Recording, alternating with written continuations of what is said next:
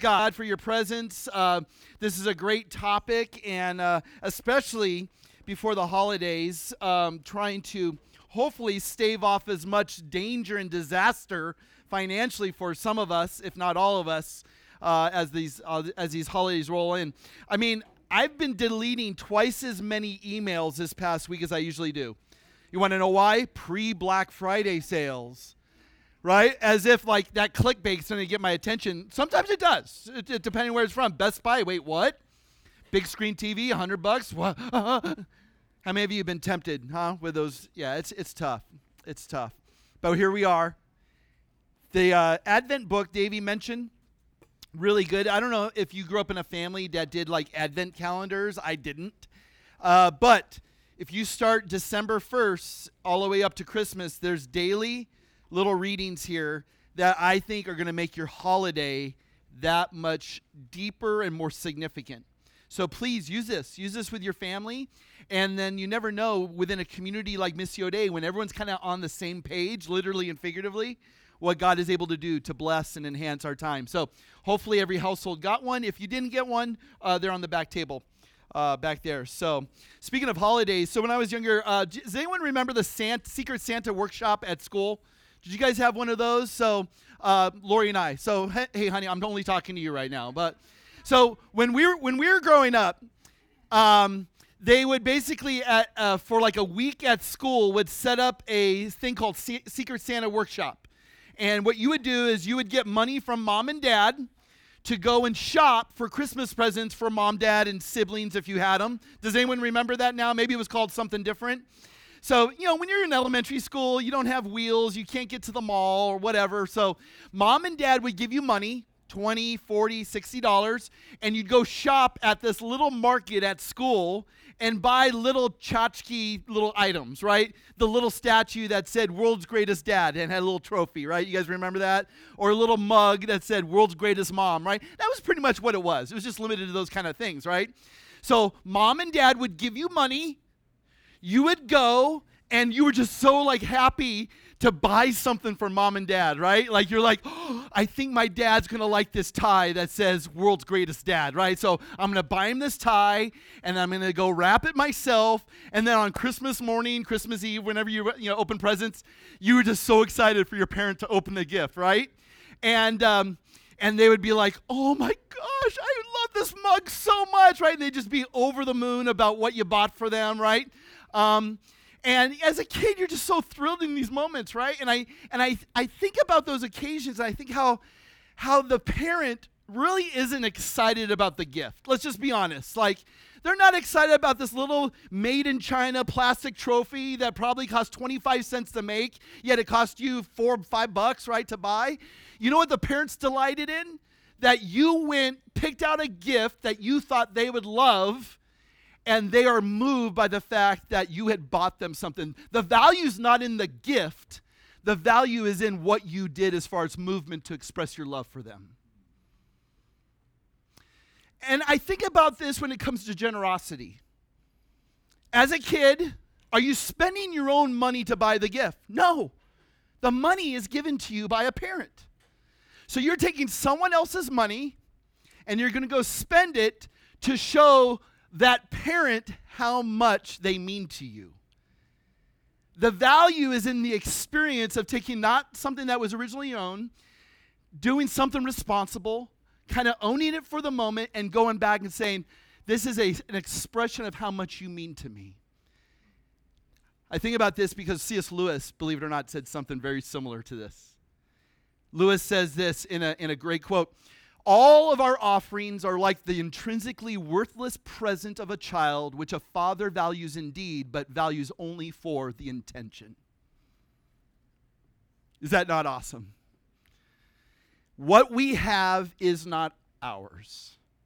We are not owners, we are managers. And what the Father delights in is not the question of how much of what I have can I keep, but the question is this: how much of what has been trusted to me do I give away? There's the secret of not just generosity, but joyful generosity. I think we've grown up in traditions and cultures and environments where when we think of generosity, when we think of giving, when we think of anything pertaining to money, it's guilt-laden. It's manipulative. It's coercive. And that's not what the Bible speaks of at all. It speaks of cheerful giving, joyful generosity. And we lack joy because we've shifted into owner mentalities versus manager mentalities. All that you have is not yours. The money doesn't belong to you, and the experience or education that you have to get that money isn't even yours. It's a gift from God. The very means to make money is a gift. You ever thought about it that way? The fact that you live where you live, you got the education you experience, the promotions, the jobs, the appointments where God has you career-wise. Do you think you did that because you're smart enough, you're good-looking enough? You're only where you're at because God has allowed you to be there. And so now we go, okay, God, I understand my position, I understand my place, I understand what you've entrusted me is really not for me, but it's ultimately for you. And here's the good news. God doesn't want your money. If God wanted your money, he'd take it from you. But he doesn't want your money. You know what he wants? Your heart. Because he knows once he has your heart, everything else is an easy sacrifice for him. Aren't you glad God doesn't send you a bill? Invoices in the mail, here's what you owe the Lord. Aren't you glad the church doesn't send you a bill? Even though there's been times I've thought about it. Like, there's just some people I need to invoice because they are not giving, right? Like, I don't know who gives and who doesn't. But if statistics are correct, listen to these numbers. 30 to 50% of believers give to the Lord at all. Of those 30 to 50% that give anything, 3 to 5% give 10%. The tithe. So if you've heard that word tithe, that's what that means, a tenth. Majority of Christians who give on average 2 to 3% of their income. We are the most prosperous church in history, and yet we're the most selfish church in history. Think about this. There's something about affluence that is killing us. There's something about money that is destroying us. And I teach on this topic regularly because it is my responsibility to save you from a life of headache and heartache and disaster. And I'm not speaking as one who's accomplished this. I'm a work in progress. But I praise God that I'm different today than where I was 5 years ago. And I'm different 5 years ago than I was 5 years before that. We're constantly learning. We're constantly growing. God continues to have to pry my fingers off of possessions and money, right? Because it gives the allurement that it's my security. It gives this false promise that I need it and I can't let go of it. But the moment I do let go of it, the moment God does loosen my fingers on the things I hold so tightly, and he reminds me, don't cling to that, cling to the treasure of all treasures, whose name is Jesus. Oh, now we're in business. Now we're in business. God is moving us, I believe, towards simplicity than accumulation. This is, I think, what the gospel does. When you understand that the Son of God himself, King of Kings, Lord of Lords, he had no place to lay his head. You think he's got a plan to move us towards simplicity rather than accumulation? I think so. So there's 3 things we're going to talk about this morning. Last week, if you remember, we talked about really principles, King Solomon, and we were in Proverbs and Ecclesiastes. And if you summed up last week's message in one sentence, King Solomon's advice would be, spend less than you make. How many of us just need to hear that one sentence right now? Spend less than you make. Majority of people are living on 118% of their income, which means we're spending more than we make, which is, again, dangerous and disastrous. Today, we're going to look at pictures. We're going to look at the Gospels. We're going to look at what not only Jesus modeled, but what Jesus encountered. And if you know anything about the Gospels, Jesus talked about money a lot. 1/6 of the Gospels is devoted to finances, and a third of Jesus' parables, 39 of them, are devoted to money. You think this is an important topic? I'm not one of those pastors to shy away from. I love this. People look at me like, you're a weirdo, Scott. Like, teaching on money. Like, I love talking about money. Because like I've said, this is not what I want from you. This is what I want for you. I want to pastor a truly financially liberated church that says, we want what God wants because I'm done with wanting what I want. Check this out. 3 points this morning. Number one, generosity incarnated. I was going to say incarcerated. Generosity incarnated. What do I mean by that? Probably the biggest, most amazing verse on this topic is 2 Corinthians chapter 8, verse 9. We're going to look at Paul's practical principles next week. So we looked at principles of wisdom last week. We're looking at Jesus' pictures this week. We're going to look at Paul on generosity next week, which should be a lot of fun. So we'll conclude next week. But generosity incarnated. What do I mean by that? That God took on flesh, dwelt among us, right? 100% deity, 100% humanity. The mystery of Christmas that we get to celebrate. But notice this verse in 2 Corinthians chapter 8, verse 9. Do we have that one, Doug? That it says, there it is. For you know the grace of our Lord Jesus Christ. So notice God is a God of grace. And here's how he's shown grace in the greatest of ways. That though Christ was rich, yet for your sake he became poor, so that by his poverty you might become rich. Now, this is not a material or financial promise. This is a spiritual promise. Because God understands once he has your heart, once your heart has been opened to the beauty of God's grace and the sacrifice of the Son on your behalf, a gift that we don't deserve, you're willing to give God everything. There is no price too steep to give to God because of what he has done for you, this generosity right here. See, Jesus not only taught generosity, he displayed it. He lived it. And this is why 2 Corinthians, Paul continues in chapter 9, verse 15, and it says this word, right? Thanks be to God for his inexpressible gift. Can we just honestly admit that the gospel is a gift? What Christ did for us is a gift. The gospel is continually in front of us. The gospel continually drives us. You are never one to react to the gospel with greed. When you think of the gospel, when you think of what God's done, it moves you to generosity. And here's what I know about greed. If you want to become a less greedy person, become a more generous person. Generosity is the thing that loosens greed's grip on our hearts. And may I add this, gratitude greases the skids for generosity to happen in your life. So think about those two things. We're all battling greed, and oftentimes we're the most thankless people.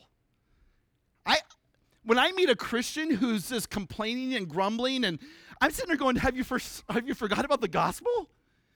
Should we not be the most grateful people in the entire world? Should we not be the people who are just like always walking with a little skip in our step? I know that's a horrible skip. You guys are like, something wrong with Pastor Scott? Looks like he's injured. We ought to be the ones smiling ear to ear. We ought to be the ones that are the most joyful, the most hopeful, the most grateful. And you know what gratefulness does for what God has done for you? It expresses itself in giving. I'm going to give. I'm going to be generous. It's when we become so self-absorbed. We get into problems. Write down a couple other verses, and I'm going to just encourage you. You might want to stretch your hand. Write down Hebrews 12:2. Christ endured the cross because there was a joy that was to be fought after. In order to have the crown, he had to endure the cross. And that's what Hebrews 12:2 says. God wants you to have joy. God wants you to have joy. And then, of course, Jesus himself says in the book of Acts, right? It is more blessed to give than to see, and he gives his life. See, it's not what God wants as far as materially, financially. He wants your heart. No one has ever given as much as Jesus has given to us. And he gave it all. And he did it with joy. So how can we who have received so much from Jesus be anything but cheerful givers? Our giving is a response to his grace. So there's it incarnated. How about point number 2? Generosity instructed. So Jesus taught a lot on this. Several verses I'm going to give you. If you want to write these down, we're going to look at a couple of them on the screen. Christ always emphasized the importance of giving from the heart. It's not the amount, it's the attitude, right? It's the attitude. He doesn't want your money without your heart. There's no mention of tithing after the Gospels, and what mention there is of tithing in the Gospels is falling under this indictment against the Pharisees, against the religious leaders, against very selfish, godless people. I'm not one to preach on I don't think tithing is a New Testament practice. It's not even an Old Testament practice in the sense that what Israel was required to give was upward of 30% of their income, which I joked about last week, right? Some of us are like, can we talk about tithing? Because we don't like the 30%, right? But tithing, I often think, is not the ceiling. It should be the floor. Like if you want to start with something, like I mentioned last week, give away 10, save 10, and live off 80. And then pray that God moves you to maybe 15, 15, and 70. And then 20, 20, and 60. See, I'm good at math. I'm with the public school, and look how good I am at math with you. But 10 is not the limit. 10 is where we need to start. And so the tithe is neither commanded nor rescinded. But here's what I want you to understand is that the finances that were collected, whether it be Old Testament or New Testament, were for the work of God to be carried out. Which is why we give, and I'm going to tie in some questions I got, and if you have questions that we can even incorporate next week, write them down on your communication card about finances. People ask, should I give to the local church or can I give to a lot of different ministries? My encouragement to you is to give to the local church, primarily. The local church works with agencies. The local church works with organizations. And so work with the local church. And if God says, you know what, it moves on your heart beyond the local church, get involved with this, get involved with that. So I'm going to tell you right now, don't give away to agencies without first giving to your local church. Because we have ministries that we support. We just, in case you didn't know, and again, sometimes it takes a year review like this to remind us, we support children in India to get a Christian education. As a church, we are responsible for 4 kids. Room, board, education in India, Hyderabad, India. We just re-upped once again to say we're going to support 4 kids to have an education who are often orphaned from their families because of the Christ life that's taken part in their lives. Is that not awesome or what? You're a part of that. And so we work with organizations in India, Slovenia, even in our backyard. Even with things like Foster, is it called Hope in a Future. So Julianne, raise your hand. If you need more questions, Julianne and her family works with this organization. Super fantastic. There's a lot of tags over there for kids who just would love a gift from a total stranger. Not saying we're going to blow through all those tags, but if we do, praise God. But at least it's something, right, that we can help with kids here to have a Christmas and be blessed, right? And so we should consider it a joy to do this. But we're doing this in our local church context. If God says, give to your church, give to your church. And if there's something beyond that, go beyond it. Write down this passage, Matthew chapter 6, verse 33. Do we have that up there on the screen? Seek first the kingdom of God and his righteousness, and all these things will be added to you. This comes right on the heels of Jesus talking about, do the flowers of the field get anxious about what they're going to, do the birds of the air stress out because they're thinking about food? No. Your heavenly Father knows what you need. Trust him. Trust him to provide for you. Right? For where your treasure is, that's where your heart's going to be. Matthew 6 is a fantastic passage to consider, because here's what God wants us to do when it comes to the area of common fears. What do I wear? What am I going to eat? How am I going to make a living? All of us sometimes get stressed about these things, but God wants to move us from fear to faithfulness. Faithfulness in him. Do you doubt God's going to provide for you? Have you forgot about the promise of Romans 8? If God is for us, who can be against us? And if you're God's chosen ones, if he's given you eternal life, are you going to doubt him to provide for all the other things you need? Are you kidding me? He's given us all we need pertaining to life and godliness, according to 2 Peter chapter 1. Ladies and gentlemen, we have a God who can be trusted. Here's the problem is we haven't really relied on him to trust. We're putting our trust in money, not in God. Even though our money says, in God we Isn't that interesting? Isn't it interesting, right? It's like, here's the dead president, right, that I trust and cling to and I value. But even on our currency, it says, in God we trust. If only that was true. I don't think you can know how true it is until you understand Matthew 6:33. Seek first the kingdom of God and his righteousness. And guess what? All other things in life will take care of themselves. How about Luke 6:38? Look what Jesus says here. Interesting passage. Give and it will be given to you. Good measure, pressed down, shaken together, running over, will be put into your lap. For with the measure you use, it will be measured back to you. Investments in the kingdom of God yield an incredible reward. Do you know what some of us get excited about, the percentage of certain things right now, like, oh, did you hear about this high yield interest account I just invested money into? I'm like, tell me more about it. 3.5%. And I'm like, that's nice. 4%, 5%, I can lock my money into a 12-month CD at, $200,000. I'm getting 5.5% back. Can I just tell you, chump change. Here's what God says when you invest in him and his kingdom. You guys know what the percentage is? 10,000% interest. What fool wouldn't leave this place today and say, I'm taking everything I own, I'm selling it, and I'm putting it in that? And yet we say it, but we don't believe it. We get excited about 3.3%. And God's going, I'm giving 10%. We have learned to trust in the FDIC. Does anyone know what the FDIC is? Federal Deposit Insurance. Have you seen this? You've seen the little sign at the bank? Our stuff's backed up by the FDIC. What's the FDIC current rate? Do you know, Julie? $250,000.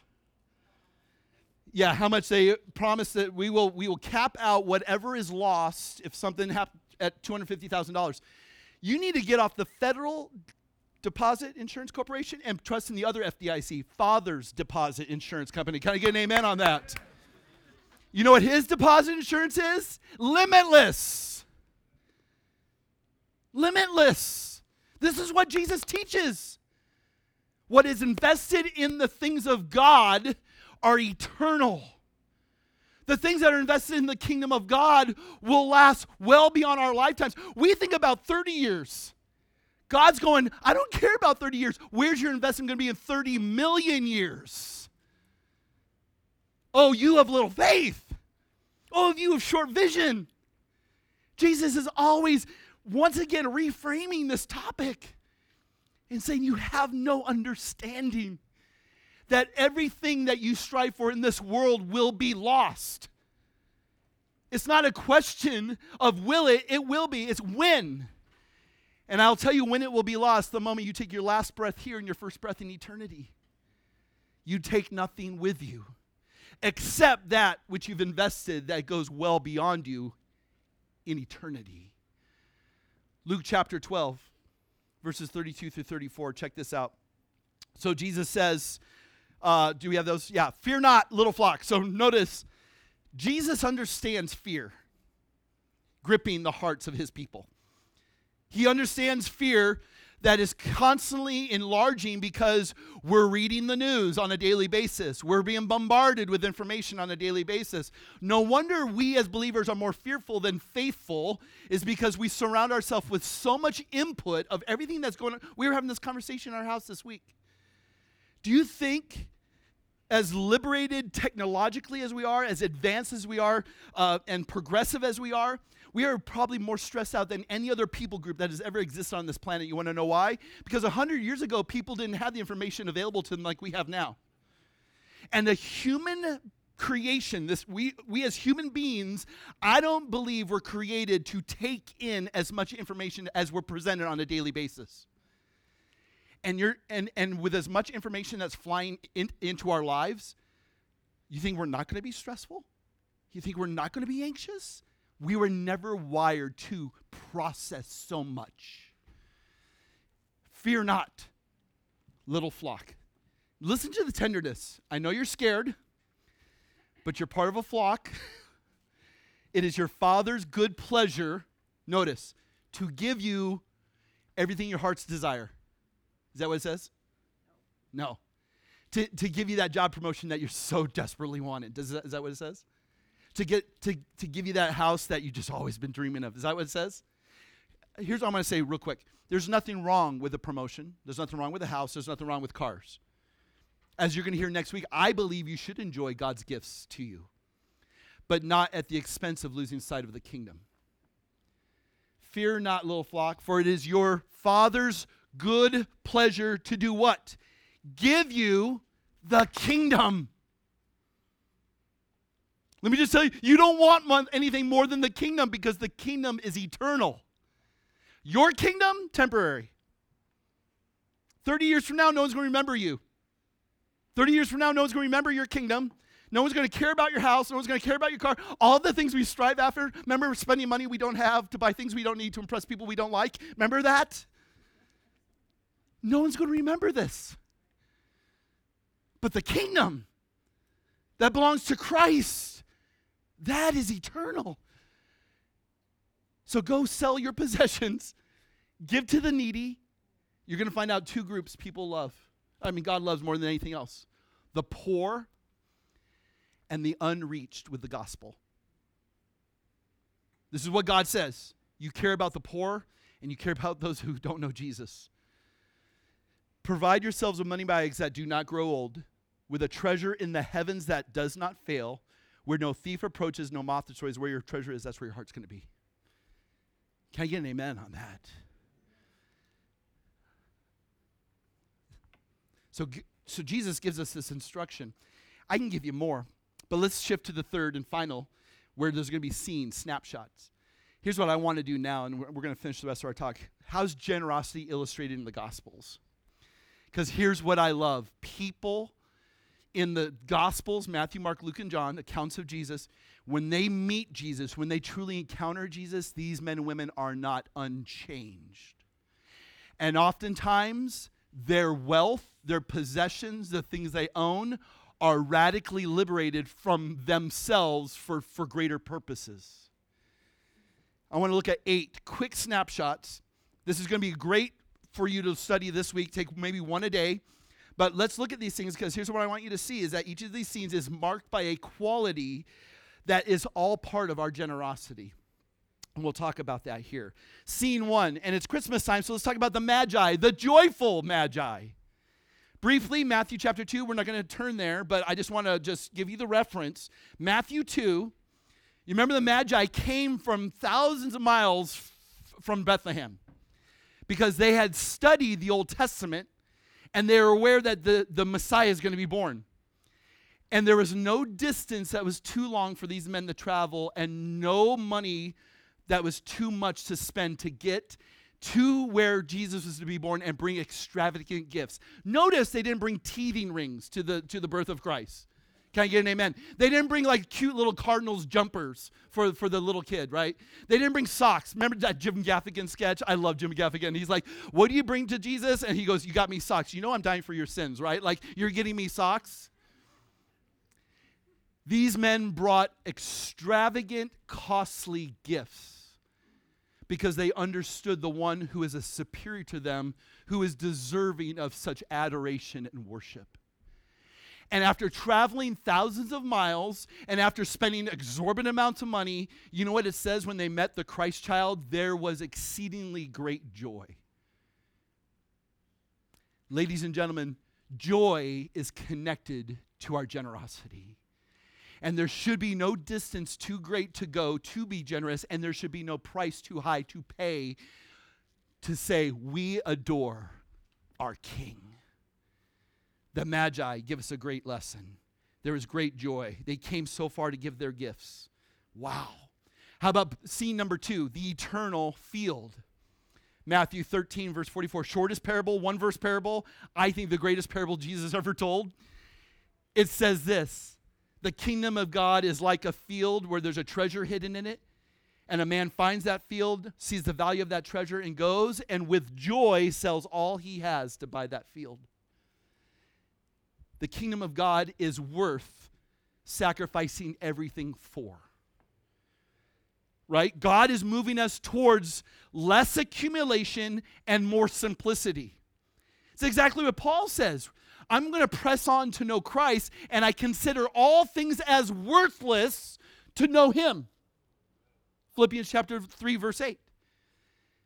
Are we moving? Here's a great examination question. Am I moving towards simplicity, or am I moving towards accumulation? Am I looking to give away stuff? Am I looking to just sacrifice stuff because there's something greater to be had? I don't need all that crap. You should see my garage. The garage is full of crap that I could sell and probably do something with. Now my wife's getting an idea. She's like, oh, do you mean that? She loves cleaning. I don't. Any pack rats in the house? Yeah, that's me. But if you're thinking about it, we should be continually look to downsize.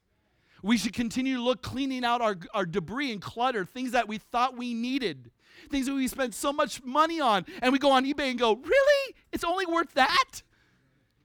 You know what I'm saying? Like, here's this guy who finds this field, and he says the kingdom of God is something worth losing everything for. He is no fool who gives what he cannot keep in order to gain that which he cannot lose. You know who said that? Jim Elliot. As he landed in this remote region in South America and was immediately killed along with his compatriots by the indigenous people that lived, the Auca Indians. He is no fool who gives what he cannot keep in order to gain that which he cannot lose. Wow. Can I give you another Lewis quote? Last one, I promise. He says it this way: all that is not eternal is eternally useless. Amen? How about Tozer? Oh, you know when you get Lewis and Tozer in the same message? Whatever is given to Christ is immediately touched with immortality. Scene number 3. Here's the one I want us to look at. Mark chapter 12. This is the sacrificial widow. Now we know this, and maybe sometimes we don't understand the context of it. Look at verse chapter 12, Mark. You guys are there? And we're going to bounce to a couple different passages. Mark chapter 12, look at verse 38. Here's something that most of us don't really consider. Sometimes we jump in at verse 41 where this scene takes place. And you guys know the scene, right?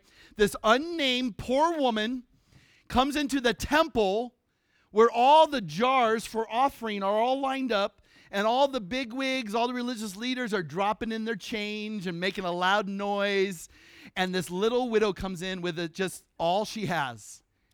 She drops them in. Jesus and the disciples. I'd like to see the scene. Like, were they hiding? Did Jesus like to maybe play games and go, guys, shh, come here, check this out. And they're looking and they're observing and they're spying. And he says, see what that woman just did? Because they're all impressed with the guys giving the money and all the show and pomp and circumstance. He says, that woman, she gave everything. But we miss out what happens before the scene. Look at verse 38. So in his teaching, he was saying, beware of the scribes who like to walk around in long robes and like respectful greetings in the marketplaces and chief seats in the synagogues and places of honor at banquets, who devour widows' houses, and for appearance's sake offer long prayers. These will receive greater condemnation. Why is it always good to understand the context of a scene? Because the very people these men were devouring is the very person that's giving everything she has to the temple. She's giving to the temple that was supposed to take care of widows and orphans, and they weren't. They were devouring her. She still went into the place that wasn't doing anything good in her life. They were taking from her, and she still gave everything to the institution that was destroying her. You want to know why? Because her obedience wasn't to those men. Her ultimate obedience was to the Lord. She said, no amount was too great to sacrifice to my God. I understand these men maybe should be taking care of me, and they're not. But that doesn't change my heart's posture to say I'm going to give everything to God because he's given everything to me. Look at verse 41. So he sits down, began observing how the multitude were putting money into the treasury, and many rich people were putting in large sums. But even though they were putting in large sums, it wasn't making a dent in their resources. Giving is not about what's comfortable. Giving is about that which is sacrificial and oftentimes painful. Because ultimately, I think what God wants us to learn in giving is contentment, not comfort. Because you know what these men had to rest in when they gave all this large sums? They still had a reserve that they could rest in. Are you resting in your reserves? Or like this woman who gave everything, she's resting in her hope of heaven. Check this out, verse 42. Poor widow comes in, puts in 2 small copper coins, which amount to a cent.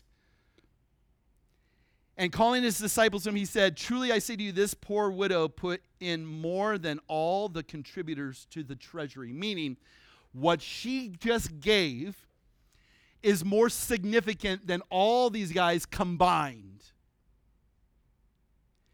And these disciples are going, did Jesus flunk math? Because that doesn't make sense. It's not the amount. It's the affection. It's the attitude. These men loved their money. This woman loved her Lord. And this is what motivates us to be sacrificial.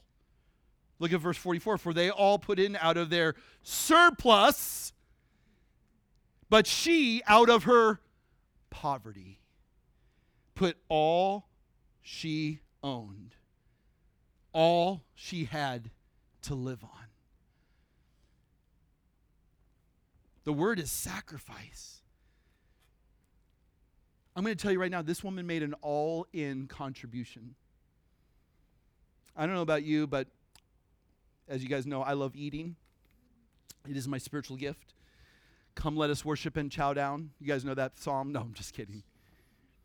How many of us love eggs and bacon? I just had eggs and bacon yesterday. Any eggs and bacon fans there? You can do eggs and bacon, breakfast, lunch, or dinner. Doesn't matter.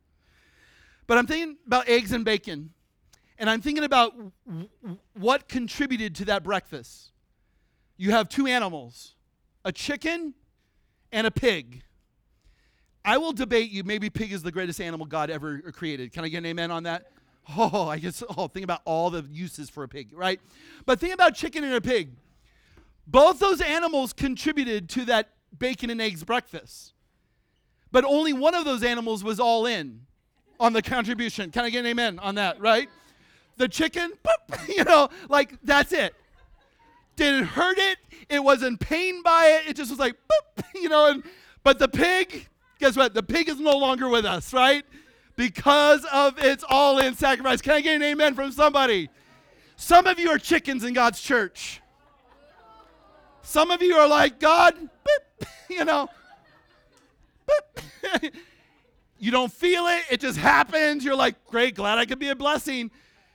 My question is, when are you going to turn into a pig for the Lord? Can I get an amen? Does God have all of you? Does God have all of you? There's too many chickens. There needs to be more pigs. Lord, there is nothing I wouldn't give to you. The value of a gift is not measured by its size. It is measured by its sacrifice. How much is this going to make me uncomfortable? How much is this going to make me content in Christ? These men who gave, it cost little to them to give. But for this woman, she gave it all. Boy. And you know what I love about this account here? Is this woman, her 1 cent contribution has yielded hundreds of years of conviction to God's people. You cannot outgive your God. And you can never underestimate the sacrifices you make and the impact they're going to have beyond your life. You think this woman was thinking, 2,000 years, there's going to be a church in Chandler talking about my story. You think she's thinking about this? And yet we're going to be in the kingdom with this woman, and we're going to run into her and go, "You're her?" We're going to give her a hug and say, "Thank you so much for your sacrifice." Because it challenged me. It convicted me. God can do so much with so little. Next scene. The humbled tax collector. Luke chapter 19. Turn there. You guys know this. You know the guy's name? Zacchaeus. Zacchaeus was a wee little man. And a wee little man was he, right? This is a man who willingly entered an occupation where his wife, his kids, and himself would have no friendships with anybody in their community. This is a man who, being a Jew, would extort exorbitant amounts of money from his neighbors because he was a patsy for the Roman Empire. The Romans said, tax your people. And whatever you want to tax above what we require, go ahead and keep. This man willingly entered a job where he said, honey, are you ready for a life of loneliness? Kids, are you ready for a life where you will continually be sneered at? And what was his motivation? Greed. Well, that greed eventually started choking his life. As a matter of fact, this is what Jesus says when it comes to the parable of the seed and the sower. If you remember, there's 4 types of soil. Luke chapter 8, write it down, look at it later. The third soil says the word of God is choked because of possessions and riches of the world. And I think there's a lot of people in our church who are being choked by the possessions and riches of this world. The word of God is being choked in our lives. And here's a man who heard Jesus was coming to his village, and he said, I'm tired of being choked. I'm tired of living a life in isolation. I'm tired of living a life where no one likes me. I'm tired of screwing over my neighbor and living like a thief among my neighbors. He hears Jesus is coming, such a crowd is gathered. He can't get in because he's so short, he climbs a tree, which would have been totally unorthodox for a grown man to do in this time. But this is why he's the humbled tax collector. Because this is what sometimes the work of God does in us. It humbles us. And it reminds us of our desperation for him. And he comes to know Christ, right? Christ says, hey, we're going to have a party tonight, and it's going to be at your house. He opens up his house, throws a party, invites his other tax collecting friends there, and this man's life is transformed. And you remember what his response is to the grace shown to him by Jesus. I will sell all I have and give 50% to the poor. Write down that number, 50%. And I will pay back 4 times what I've taken from people. In order to do this, you got to realize this man was sitting on a treasury. And can you imagine all the knocks on the door, right? Judah, are you there? Oh, it's the tax collector. He wants more from me? Shows up. I have something to give you. And the guy's like, wait, what? I've been dishonest with you. I've been a thief toward you. Jesus has changed me, and I want to give you back 4 times what I've stolen from your family. Can you imagine that conversation? Judas sitting there going, is this for real? Am I being punked right now? Am I on a cat? What's going on? This is what happens when the gospel happens in your life. You're willing to sell what you have and give 50% to the poor, and you're willing to pay back 4 times what you've stolen from people? And you remember what Jesus says about Zacchaeus? Today, salvation has come to this house. Wow. That's amazing. How about scene number 5, the prodigal woman? You guys know what the word prodigal means? Because we've heard of the prodigal son, which really is a parable of the prodigal father. What does the word prodigal mean? Expand on that. Okay. God wants you to be a wasteful spender on him. We're going to talk about this. Prodigal means extravagantly wasteful. Remember the dad gave his son the inheritance? because the kid just said, I wish you were dead. I want to go party. He went and partied. Came back. What did the father do? Say, well, you still owe me this. Before we can have a friendship again, you still owe me what? He said, pull out all of our wealth. Let's have a party. Here's a woman in John chapter 12.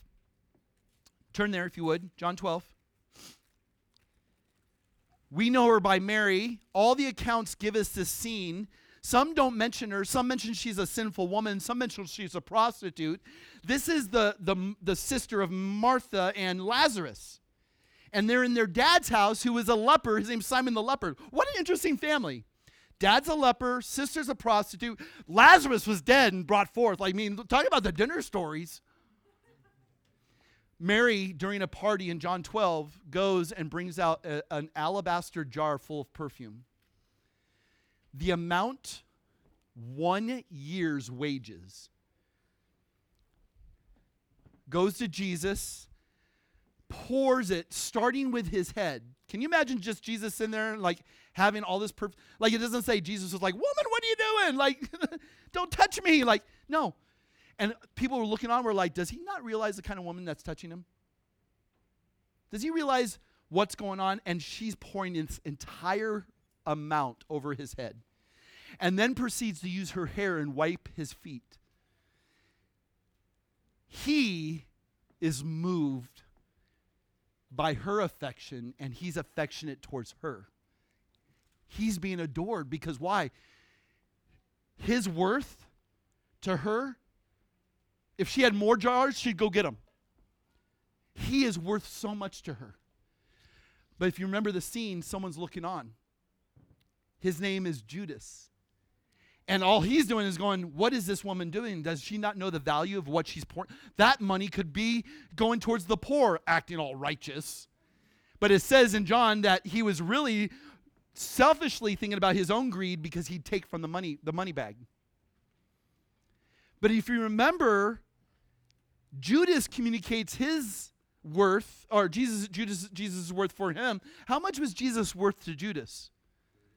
30 pieces of silver.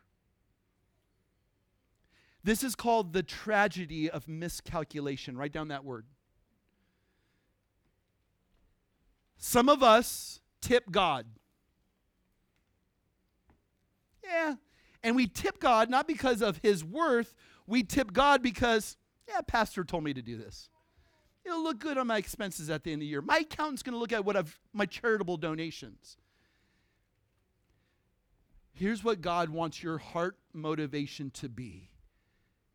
That you're willing to extravagantly waste whatever amount on him because you adore him that much. And all God's people said, yeah, I know. It's hard to say amen. But are you willing to pour it all out? Was she wasting what she had? It wasn't hers to begin with. She understood this. And Jesus accepted her offering, but had choice words about Judas. See, Jesus for Mary was the priceless treasure. Scene 6, the compassionate Samaritan. See, we're cruising through this pretty quickly. You guys know this account as the Good Samaritan. I'm going to call it compassionate. I think good has maybe lost a bit of its luster. You know what compassion says? I see need and I'm moved to respond to that need. You guys remember the account, right? Man's beat up by robbers. 2 religious figures walk by without even considering, without even being moved. They walk to the other side of the street. They avoid, which actually brings us to a question. When you come across need, maybe a panhandler on the side of this, someone asks, what's the difference between enabling and supporting? You're only enabling somebody when you know their story. When you give someone money on the street, do you know their story so much so that you know you're enabling them? See, when you're thinking in terms of enabling, supporting, write this down. That requires relationship. If there's a need presented to you, I'm going to err on the side of be gracious, be generous, and trust God with the results. Some of us already justify in our head, like, I met a woman in a Home Depot parking lot who came up to me and she said, you got any money? Sound like Marge Simpson. And I said, are you hungry? She said, yes. I said, well, the hot dog guy, how come the Home Depots have hot dog guys in front of them? All of, is that a requirement for Home Depot? Hey, let me go buy you a couple hot dogs and a soda. I don't want hot dog. I want booze. I said, I'd buy you a hot dog.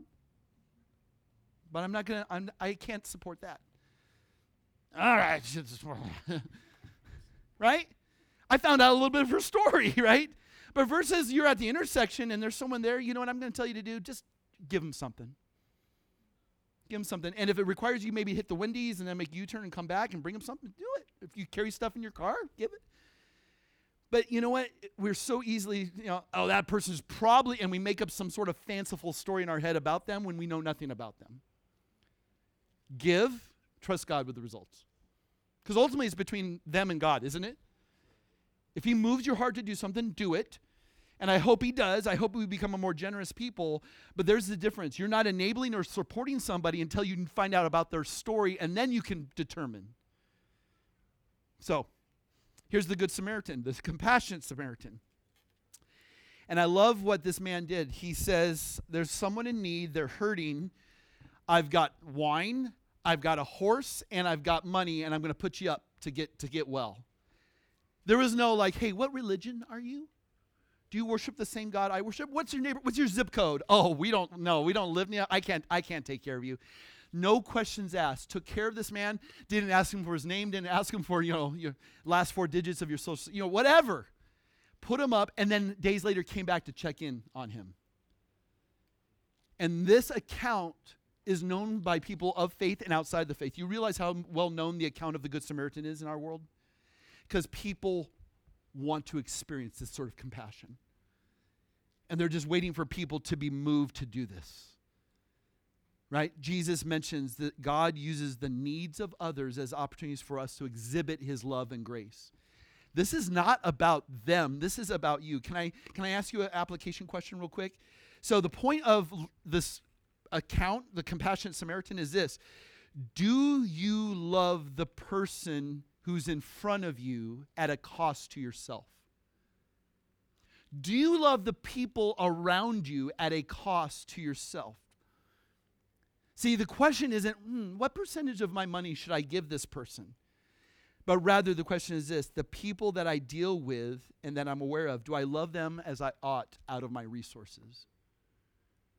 And the real question that was proposed to Jesus even to introduce this account is this, who's my neighbor?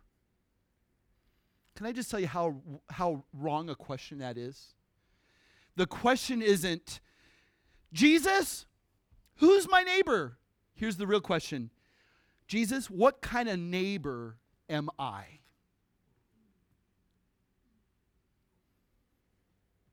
Really turns everything over on its head, doesn't it? Jesus, what kind of neighbor have I been in my community, in my town, with my neighborhood? Scene number 7. 2 more, and we're done. The trusting boy. You want to know, this is the kid that had the Long John Silver's combo meal. You remember him? Fish, bread, right? Maybe some slaw. We don't know. It wasn't mentioned. The trusting boy. So there's 5,000 people gathered. These were men. So the number actually was 15 to 20,000 people.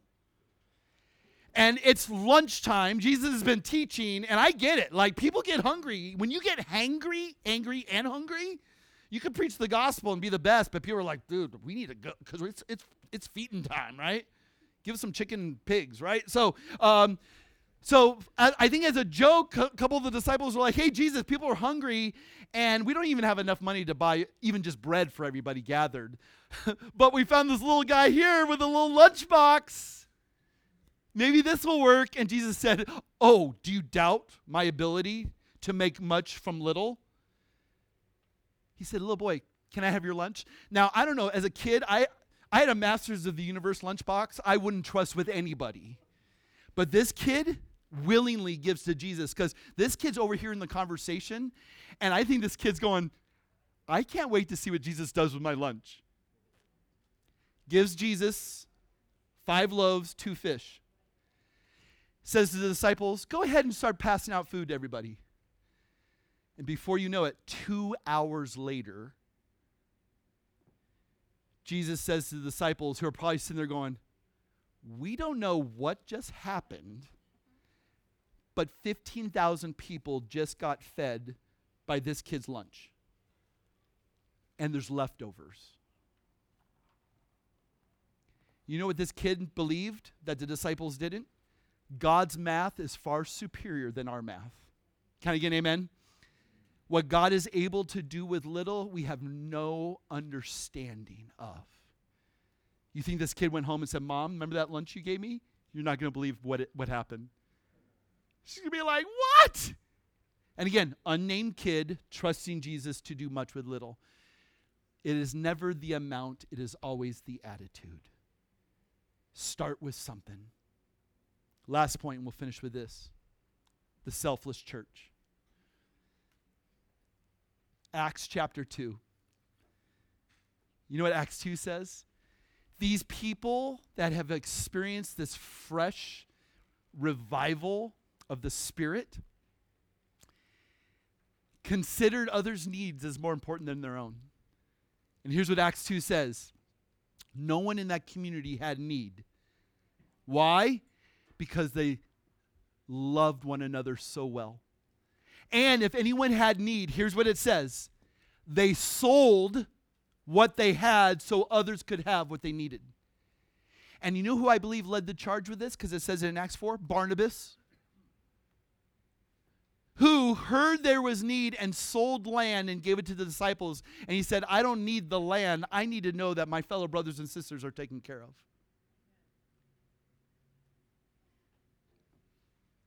You know what I love about this scene is that what happened in that church 2,000 years ago is the same thing that can happen in this church today. That as we talk to each other, we're going to hear things. Some people are too prideful to admit their need. But that doesn't mean God can't give us ears to hear and eyes to see. And go, I think this person needs something this season. I think this person is lacking something. Lord, if I can help them, and even if I don't have the money, maybe you can show me something I can sell so I can get the money to help this brother or sister. And that church, you know what happened to that church? It grew numerically. Why? Because they bought fog machines and flying llamas for their services, and the pastor had tight jeans and they had big screens and fog machines and all that stuff? No. You know why churches have fog machines? Because when the fog machine goes off, that's when you know the Holy Spirit's arrived. So we don't have that. We're going to just trust the Spirit to be here. I kid because I love. All right, so, but here's what we do know, is that where the Spirit of the Lord is among his people, it makes an impact. The world will know you're my disciples by your love for one another. And if we're looking out for one another's needs, how is a community move that says, I want what that church has? Because 1 John chapter 3 says, if you walk by and you see a brother in need and you ignore it, how does the love of God exist in you? God cares about the poor. He cares about those who don't have the gospel. And those are the very things we want to be a part of. And God is doing it through us. He's doing it with us. He's doing it through us. Next week, we're going to look at Paul's encouragement and generosity. We're going to get real practical next week. I'll share more stories with you next week. But I felt this was important. I mean, there's a lot here. Take one. Take one a day. Call me next week. Let me know how you're feeling, okay? There's the doctor's prescriptions. But we could go on. There's more accounts than this. But this is enough to get you started thinking about, what does God want from me, for me? This is not what God wants from you. This is what he wants for you. Here's what I'm praying. God raises up generous people. And all God's people said, let's stand, let's pray. Father, thank you so much for the indescribable gift that is Jesus Christ, who saw us in our bankruptcy, saw us in our poverty, saw us in our neediness, saw us without any hope whatsoever, and came and dwelt among us and took the form of a servant and loved us and died for us. And Lord, now that Lord and that Savior and that King has been highly exalted. And one day every knee will bow and every tongue will confess that Jesus is Lord. But until that day, not only may we as your people, I pray that we would communicate through the things that we possess or possess us, that we don't need it. We only need the true treasure, and that's Jesus. Help us to live with that, just conveying that attitude. Our trust is not in politics. Our trust is not in my job. My trust is not in my government. My trust is not in, my bank account. My trust is in you, oh God. And as we continue to live with less and we continue to pursue simplicity, make people just look at that crazy way of living and say, what is it? What is it about? And we get to talk about the kingdom that is truly eternal. Lord, help us to live in a manner that reflects that and it causes conversation. There's nothing we need outside of Jesus Christ. We pray that he would be our only treasure and that everything is a worthy sacrifice to have him and to know him. So move powerfully in our hearts. Be glorified in our lives. And we pray this all in Christ's name. Amen. May the Lord bless you and keep you. May the Lord lift his face toward you and give you his grace and peace forever and ever. Amen. Have a great day. We'll see you soon, you guys. Thank you. And don't forget to grab, if you want, a tag on the tree to help a foster child that needs to be blessed this Christmas season. Thanks, you guys.